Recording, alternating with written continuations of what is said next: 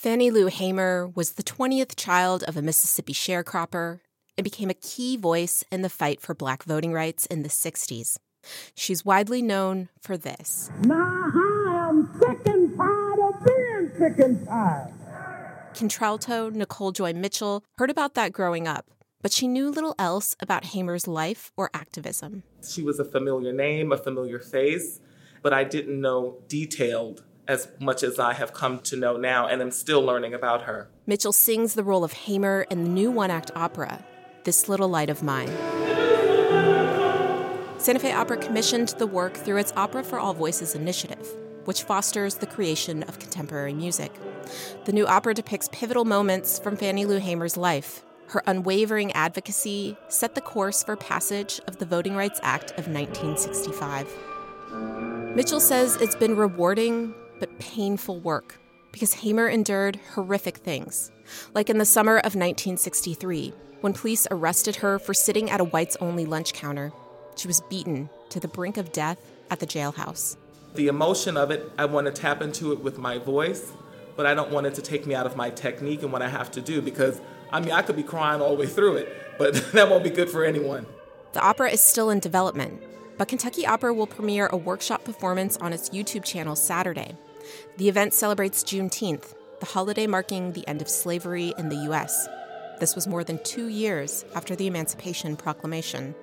Chandler Carter composed the music for the opera, got the idea in 2017, but has been drawn to Hamer for decades. Fannie Lou Hamer is a voice that, it's immediately authentic. For many, it was frightening, and for many thousands more, it was inspiring. But it got kind of a little bit lost in history, and that should be corrected. Carter drew on recordings of Hamer's voice when he created the score. Fannie Lou Hamer was a wonderful singer.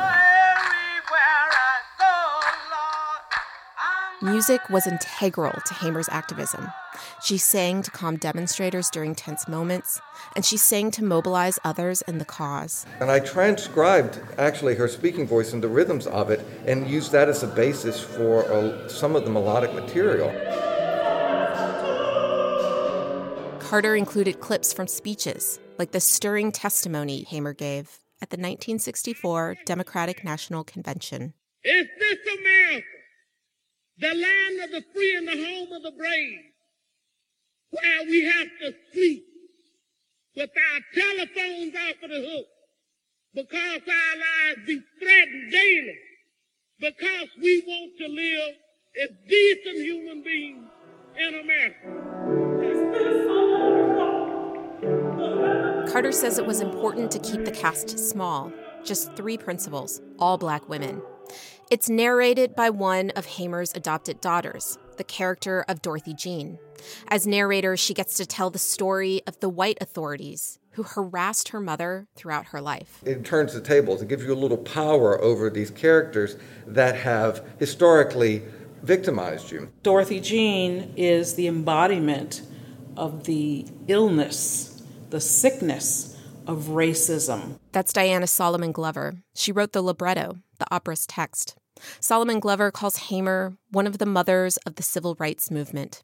And like Hamer, she's also frustrated with the glacial pace of progress. 400 years, we've been fighting the same fight for our lives to matter. And after everything Fannie Lou Hamer went through, Solomon Glover says it's hurtful to see lawmakers across the country making it harder to vote. It doesn't matter how many LeBron Jameses you have, or Jesse Normans, or even Barack Obamas. Those accomplishments are considered consciously and subconsciously as anomalies.